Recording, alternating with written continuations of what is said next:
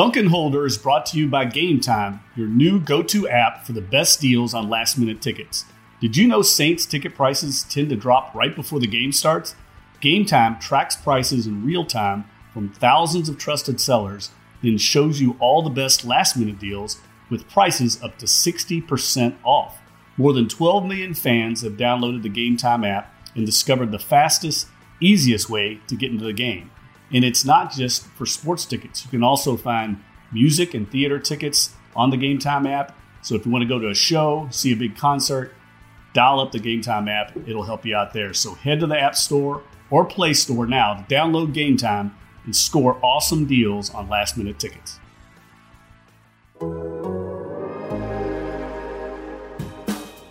What is that when you jump around and carry on and do the who dat stuff? The who dat, that's really kind of a fan. That's our chant.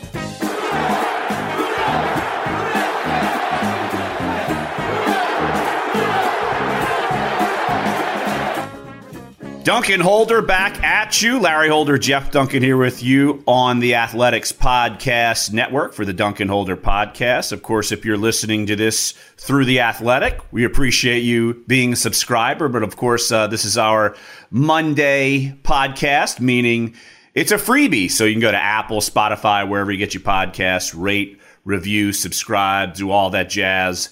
Of course, this is a week we've been waiting long for as far as college football. LSU off this week, which means that only leads up to one game, the one game that everyone's been looking forward to, LSU, Alabama, officially number 1 versus number 2, according to the AP poll. We'll talk plenty about that. Of course, Tulane rebounding after a couple of tough losses to a couple of tough teams. They beat Tulsa, and they are bowl eligible for the second consecutive year. That is a rarity within the history of the program. We will talk plenty about that in this podcast. But Saints always going to be top of the conversation here on Duncan Holder. They had a bye week, got to sit back, relax, watch the rest of the week. We got to see Cam Jordan dressed up as an NFL official, a.k.a. a Foot Locker employee at a Pelicans game. And the Saints are just kind of sitting back, watching and sitting pretty at 7-1. And Jeff, let's kind of just start here with the Saints. And I have a column that was posted late Sunday night after all the NFL action on Sunday about the expectation of many people thinking the Saints are going to run through this final 2 quarters of the schedule. You've got 8 games left. A bye week comes perfectly timed in week 9. And yet, I think we're starting to see a couple of teams, at least on the Saints schedule, that might give them some issues. And they've also got a couple of other issues, I think, that people were nitpicking. But hey, 7-1, there's always an issue or two with the Saints. But Jeff, do you think, let's just start off with this question and this premise. Do you think the expectation for the Saints is a fair one that they should win every game going forward? Is that a fair expectation? No. I mean, if you pull back the lens and say, look at the greater picture, I think it's going to be hard for them to win 8 in a row. I mean, that would give them, what would it be, 14 wins in a row to end the season? That would be pretty remarkable. But can they do it? Yes. I mean, I think you and I agree that they're easily talented and well coached enough to do each game. They would probably be favored in every game the rest of the season. But that's not how the NFL season works. I mean, there's within that schedule, there's always a game or two where things don't go your way, and the talent level is so minimal, the disparity between teams, that you never know. You get into a rock fight, say at Tennessee or just at Carolina on the road, and it looks on paper like it's a game you should be able to win easily, and just things happen. It's the way the NFL always works. I mean, look at Seattle and Atlanta yesterday. Yesterday, or was it Seattle and Atlanta play yesterday? Who was it? No, Seattle and Tampa. Yeah. Seattle and Tampa. That's a great example. I mean, Seattle was tooth and nail to win that game in overtime. That's how the NFL works. So I'm going to give them one banana peel game in there somewhere where things don't go right and they drop it. But I think 14-2 is definitely realistic, and I think that's what they'll end up at. Yeah, we've seen banana peel games even with the best of them, games they shouldn't lose, and you're wondering. And I think the savvy Saints fan realizes that one will pop up, whether it's just something crazy, say Atlanta, pun intended, rises up and actually beats them for once, or something like that. And I guess you can't always assume that Week 17 is a win, even though that will be at Carolina and could have some importance within the NFC, or it might not. I mean, it might be a Week 17, Saints have something clinched, and then you let one slip. And so, that's always kind of the mulligan game there, especially last season when we saw that. That was basically a mulligan game. But it goes into kind of one of the things I went into in my column. I mean, that was the first time we saw Josh Allen. Not Josh Allen. They've got so many Allen quarterbacks in the NFL. Kyle Allen. Josh Allen's doing great in Buffalo, too. So, hey, kudos to him. But Kyle Allen, I mean, we got a firsthand look at him playing well last year in Week 17.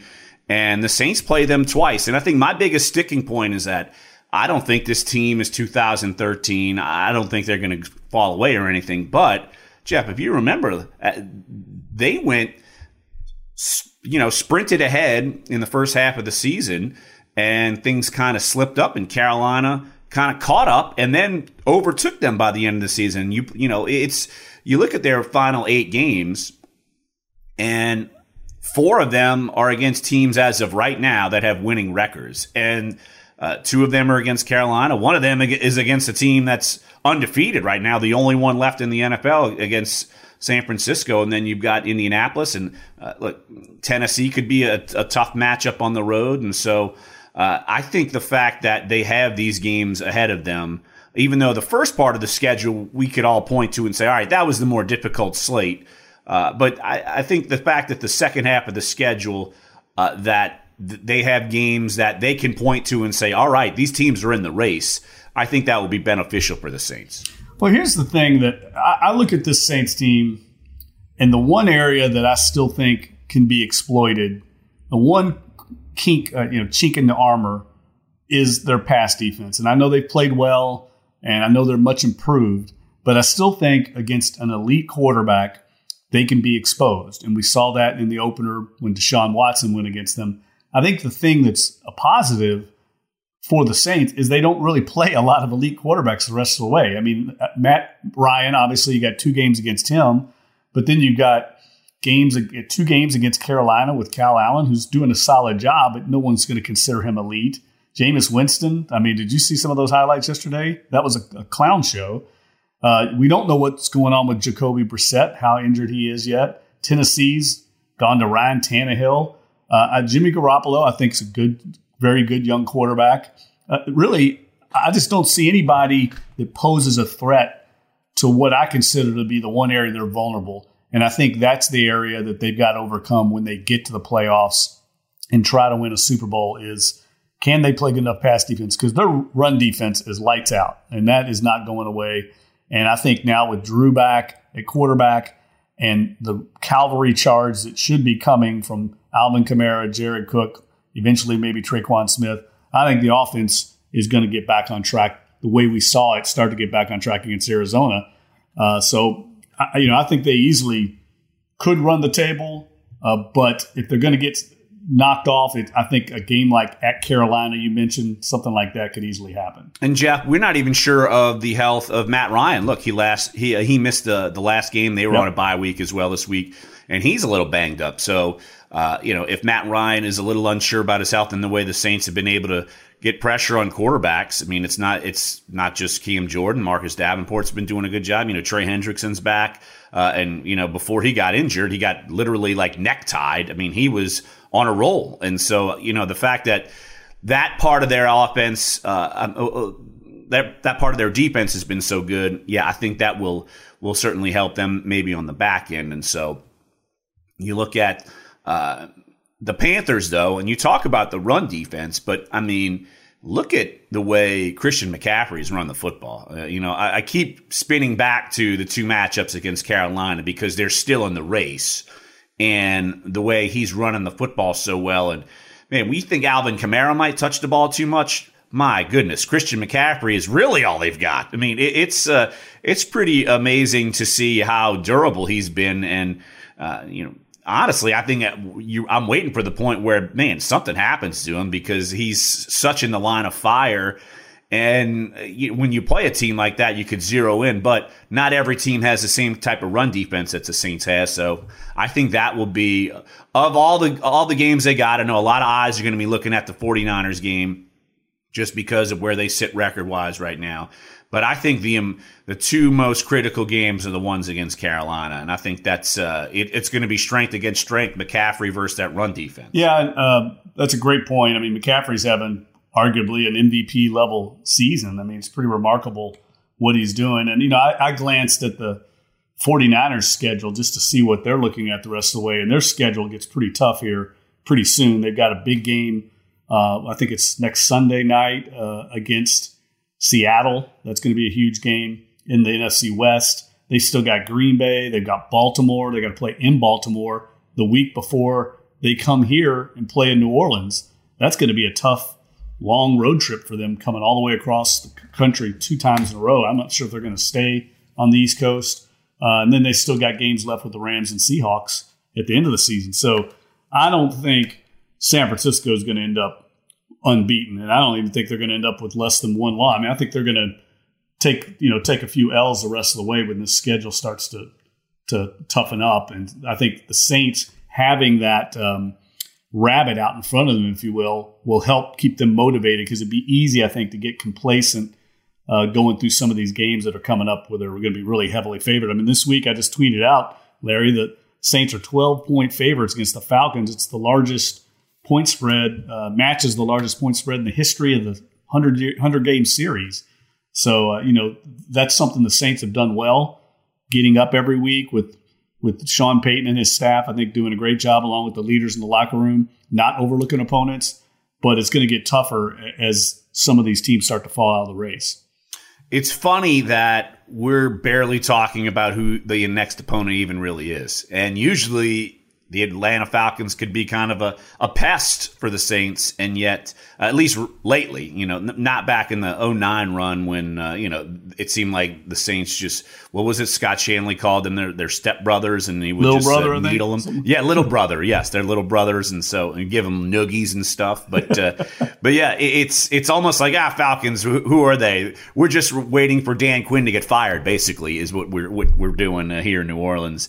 And I'm sure Saints fans are hoping that he doesn't get fired so they can stay as bad as they've been. But, it's you look at that game and you almost figure those are givens. And they're playing at Atlanta on a Thanksgiving night.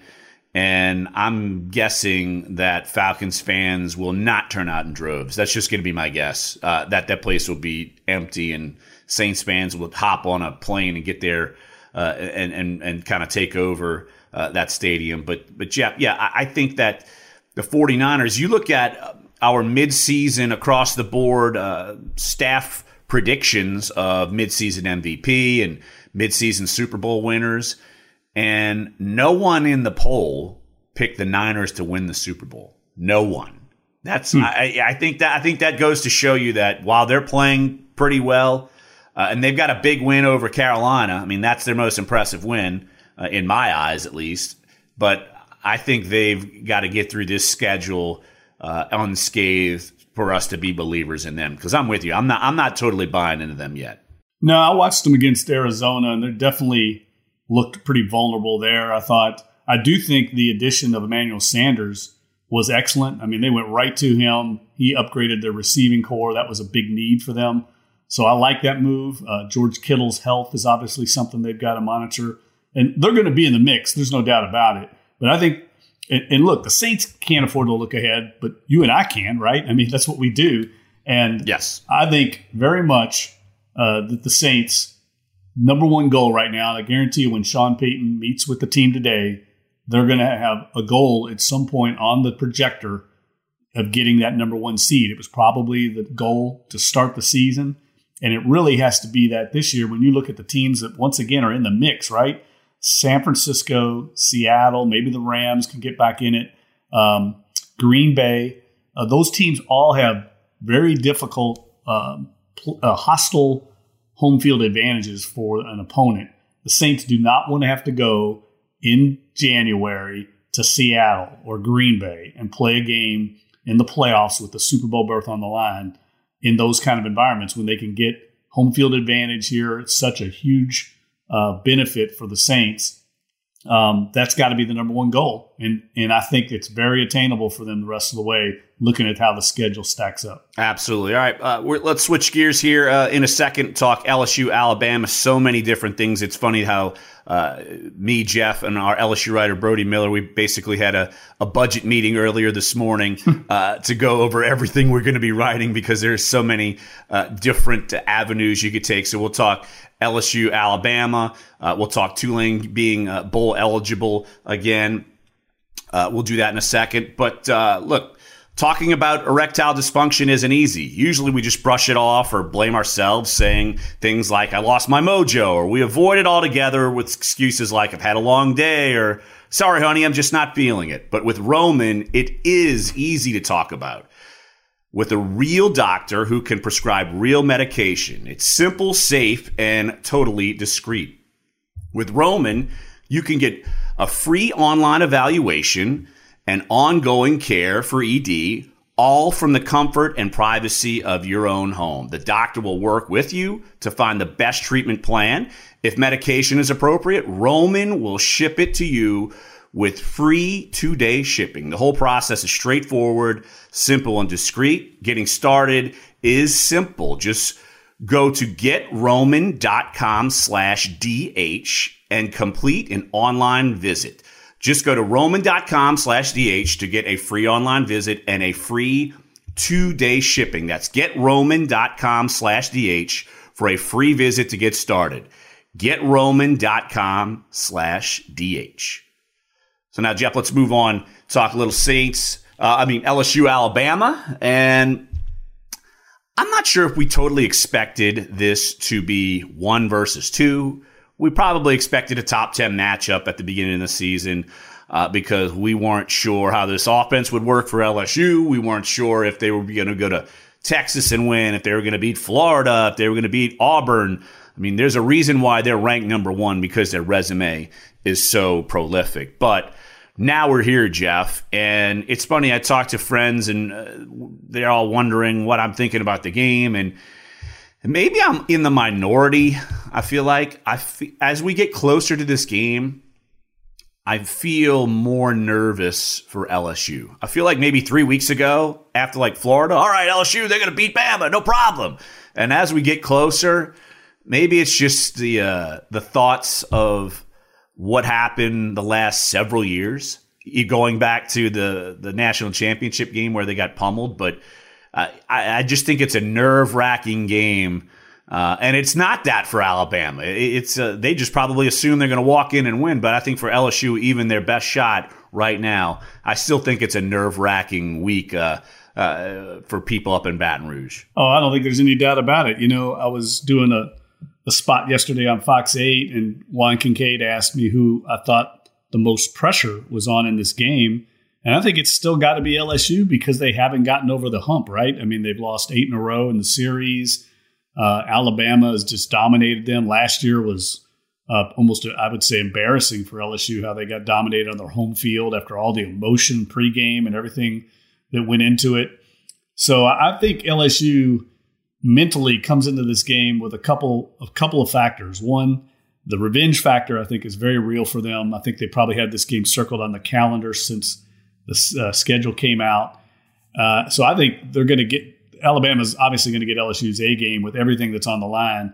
But I think at some point in the game, if LSU falls behind, there could be that here we go again mentality, and they could start pressing. I don't know if it's going to happen, but I could see that happening just because of the historical run that Alabama's on in this series. So I'm really eager to see how this game plays out and how LSU game plans for this game. I think getting off to a good start more than ever is important in this game. How much do you think the venue makes a difference? Because I just don't think Bryant-Denny Stadium, while I'm sure it's loud and this, that, and the other, I don't think that is going to be a major factor. Jeff, do you think it's going to be a major factor? I mean, just because I feel like Texas was pretty raucous and they were able to handle that. They've obviously handled any kind of road element they've had all season long. I just don't think that the venue is as big of a deal. And really, I don't think it should be that much of a speaking point this week. Do you? No, that's a great point. I mean, I think, look, you were at Texas. That looked like a pretty wild scene to me, hostile for a visiting team, and LSU thrived in it, right? I think the Swamp is probably, next to Tiger Stadium, the toughest place to play in the SEC. LSU won last year at Auburn.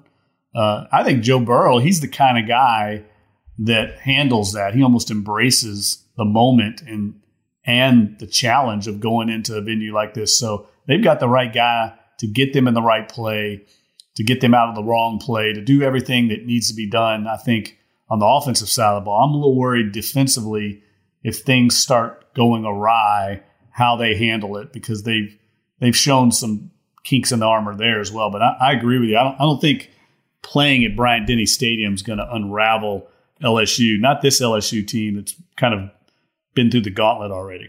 And Jeff, the other storylines, look, there's so many storylines, and we're going to talk more about this in our Thursday podcast, which is, of course, behind the Athletics paywall. So subscribe, theathletic.com/Duncan Holder. Jump on that bad boy. But because we're going to hear from Ed Ogeron throughout the week. Players speak. We're recording this Monday morning. They'll speak later on today, and I know you're going to be heading up there and getting a sense of what everyone's thinking and what everyone's feeling. And to me, though, is this kind of a weird premise that I think the pressure, because of what's happened around college football, I feel like maybe the pressure isn't on as much this game than maybe in other years, just because if this game is close, the loser is going to get into the college football playoff, barring that that's the only game they lose. I mean, am I kind of mistaken in thinking that, or do you think, man, they're going into this and they can't afford to lose any of these games? Well, I think LSU has less pressure in that regard for sure, because I think their schedule is much easier. They have left on the schedule Ole Miss, Arkansas, and A&M in Tiger Stadium. They're not going to lose any of those games. I feel pretty confident. Whereas Alabama still has to play Auburn. We always know that's a crazy game in the series, and Auburn's certainly capable, as LSU saw, the way they played LSU earlier this year. They're capable of beating Alabama. So I think in that regard, you're right. As long as neither one of these teams gets routed, and I would be shocked if there's a blowout in this game, I think the loser is going to be able to fall back on getting that fourth seed in the college football playoff, assuming everybody else runs the table. And right now, it's hard to think anyone's going to beat Ohio State the way they're playing. And Clemson, certainly, the ACC so far down, I don't see anybody beating them either. So it would look to me like you're right. It's not an all or nothing game for either team. I'm wondering, though, and this is just me thinking aloud as we're talking about this, do voters or the poll, or how, it's like how many people are on the committee? I don't know, 20. I don't know the number off the top of my head, but what if they have Alabama fatigue and they assume, all right, say if LSU beats Alabama and LSU's resume, even if they would lose say they lost in the SEC championship game, I think LSU would get in anyway, but I feel like that their resume is far more impressive than Alabama's, and I'm wondering if someone flies in and says, another school that's out there should get in over Alabama because their schedule wasn't all that tough. I'm just thinking out loud of scenarios where that might not work out for both. Yeah, that's possible.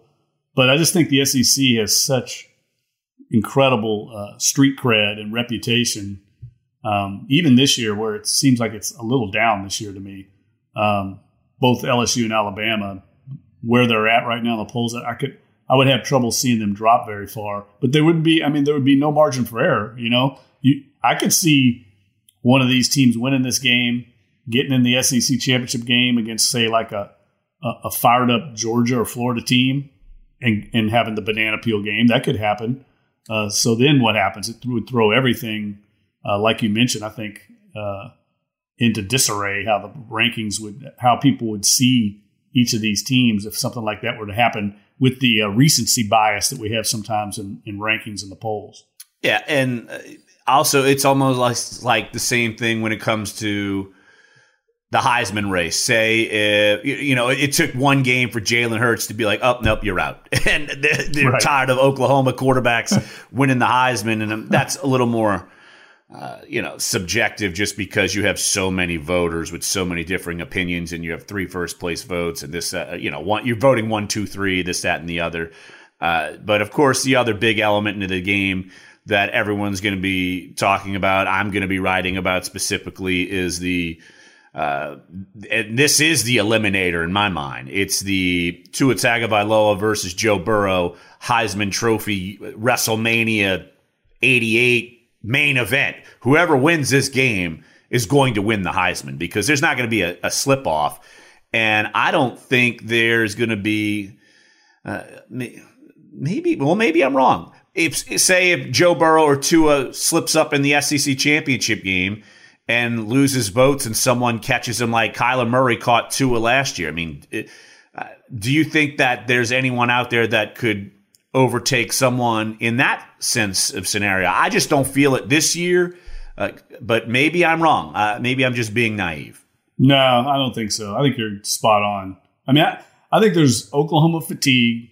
People saw Jalen Hurts at Alabama. That's still in their mind. And the fact that Baker Mayfield and Kyler Murray both won it consecutive years, Jalen Hurts is not going to win the Heisman.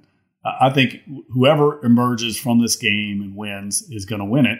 And I think it's going to be an incredible subplot to this game. And I think, frankly, Larry, assuming the quarterbacks play the key roles in this game that they've played for their teams all season, you have one narrative, of course, Tua coming back from injury. If he wins the game, there's going to be the heroic narrative of him, coming back from this injury in the big game of the year. And then the other one, of course, is the Joe Burrow storyline, which is incredible, leaving Ohio State, having this breakout season. So I think there's an easy storyline, a plot for whoever pulls this game off. I'll take it even a step further. How about the storyline of whoever wins this game goes higher in the draft? I think that might be something to be said there too. Yep. And Jeff, I'm thinking back on, now they might not face each other in the national championship game. Maybe they do. I don't know. We might get this matchup again. But it almost reminds me of, say, like Vince Young leapfrogged Matt Leinart in that draft, because I'm thinking probably before that year, no one was assuming that Vince Young would be drafted higher than Matt Leinart. And, and that was that epic matchup and, mano a mano, even though the Heisman was already decided because that was a national championship game. But I think every NFL team that needs a quarterback that's, let's see, you could point to the Bengals. You could point to, of course, the Miami Dolphins, who tried to screw that up by actually winning a game yesterday against the Jets. But yeah, I do think that in NFL ties, whoever plays well could have that little extra step. Like if Joe Burrow wins that game, he might jump Tua. And I don't think that's too far-fetched of a thought. And what an incredible occurrence if that happens, right? If Joe Burrow ends up going, say, number 1 in the draft or even top 5, where did he start the year? Was he even in the top 3 rounds? I don't think so. I would say our draft expert, Dane Brugler, said before this year that at maximum, some of the scouts and some of the grades that Joe Burrow was looking at was like 5th round. So it is a meteoric rise, but it's also a totally different offense. We've talked about so many times outside of the Stone Age, this, that, and the other. It's like, when you modernize something and have him playing a pro offense, he's incredible. So it's, it wasn't that Joe Burrow just all of a sudden got better. He always had the skills. But when you eliminate the poor scheming, it can certainly show that a quarterback like him can certainly play, and I think play well when it comes to the NFL. Yeah, it just shows you how important a scheme is. I mean, Jalen Hurts is another good example of that. We see it with the Saints, right? I mean, we see it all the time. Players that come here thrive in the Sean Payton system and then go elsewhere and they drop off a cliff. Jimmy Graham, Robert Meacham, Lance Moore was a little up in age when he left, but the only one I can think of is Reggie Bush played better, and Mark Ingram obviously is thriving in Baltimore.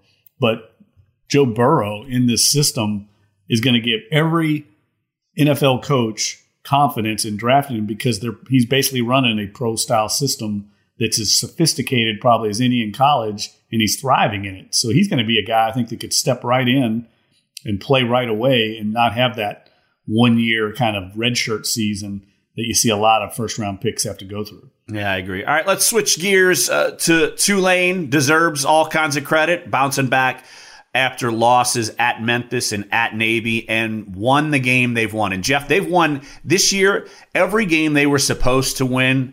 And I'm not just talking Vegas, but every game we look at and say, all right, they should win this game, they have. And even the Army game, they were favored, but that, of course, is a tough matchup because Army's good. But no, Tulane beats Temp, goes up and beats Tulsa at Ullman Stadium, packed house from everything that I've seen. Great crowd, great environment. They're bowl eligible for the second consecutive year. And Jeff, look, we've watched and almost you and me texting in different press boxes from different states during this run the past couple of weeks. We're wondering, what is going to happen here to Tulane?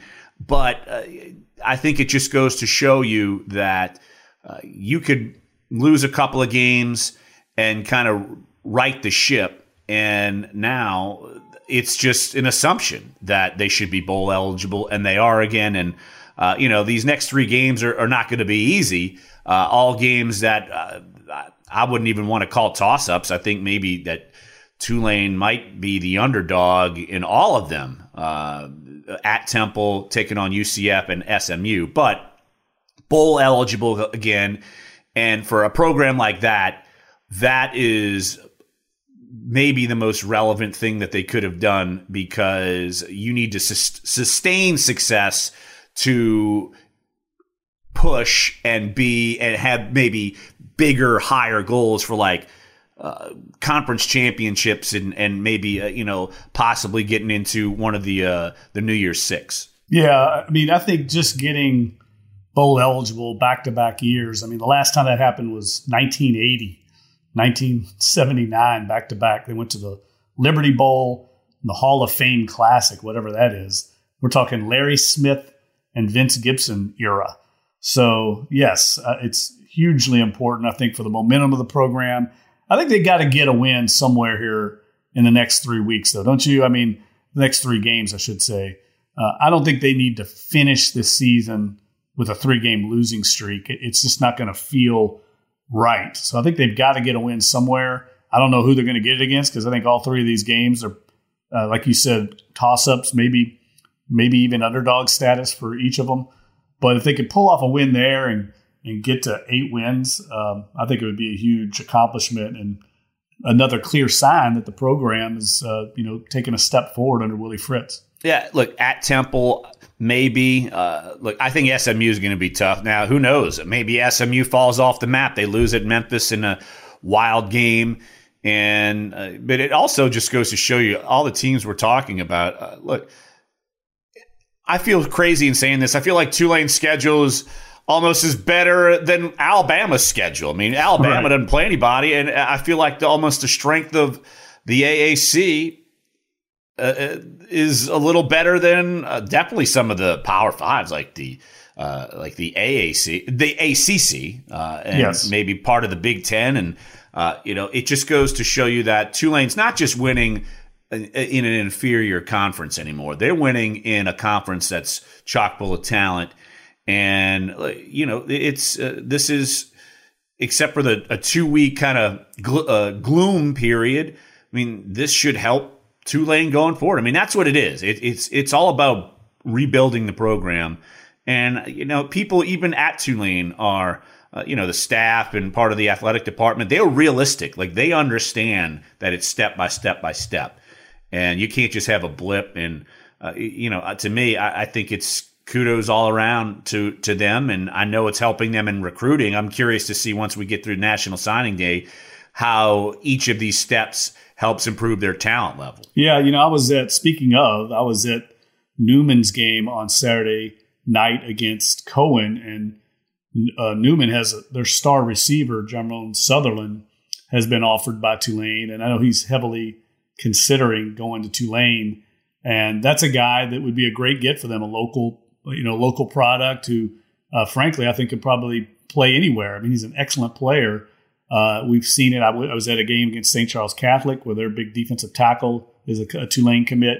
So we're seeing the fruits of what Willie Fritz has done with the program.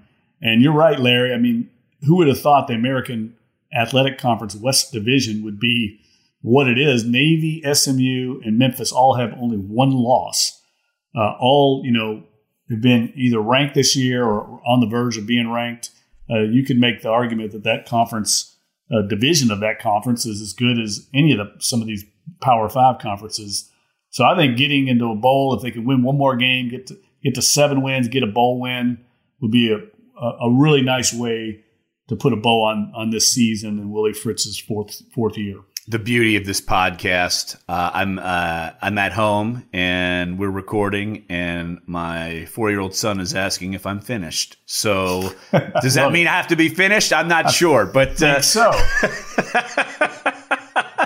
Because how it works. He's taking over for Danielle. He's going to be our new producer, our assistant. I think so. Yeah. He could give me the hook. So can Danielle. But all right. So let's wrap up this edition of the Duncan Holder podcast. Of course, look, Thursday is going to be hot and heavy. Saints, Falcons. Of course, more LSU, Alabama. Look, we'll touch on Tulane as well. And this is going to be one of the more fun weeks. It reminds me, Jeff, even though the NFL matchup isn't as big, I think there's a lot of momentum.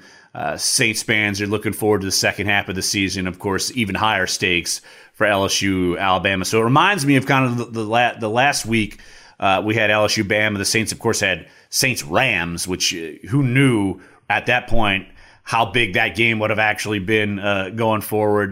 They won that and got home field advantage. So we'll be talking all about that in our podcast later on this week. And, of course, this podcast, you can catch it on Apple, Spotify, wherever you get all your podcasts. Rate, review, subscribe. And our Thursday pods on the Athletic Podcast Network is behind the paywall. So jump in and subscribe. You can do that at theathletic.com/New Orleans or theathletic.com/Dunk and Holder. So I want to thank Danielle for putting up with us as always. And Jeff, we're going to have a good time this week. And we will be back here on Thursday for another edition of the Dunk and Holder podcast. So for Jeff, I'm Larry. Thanks for joining us.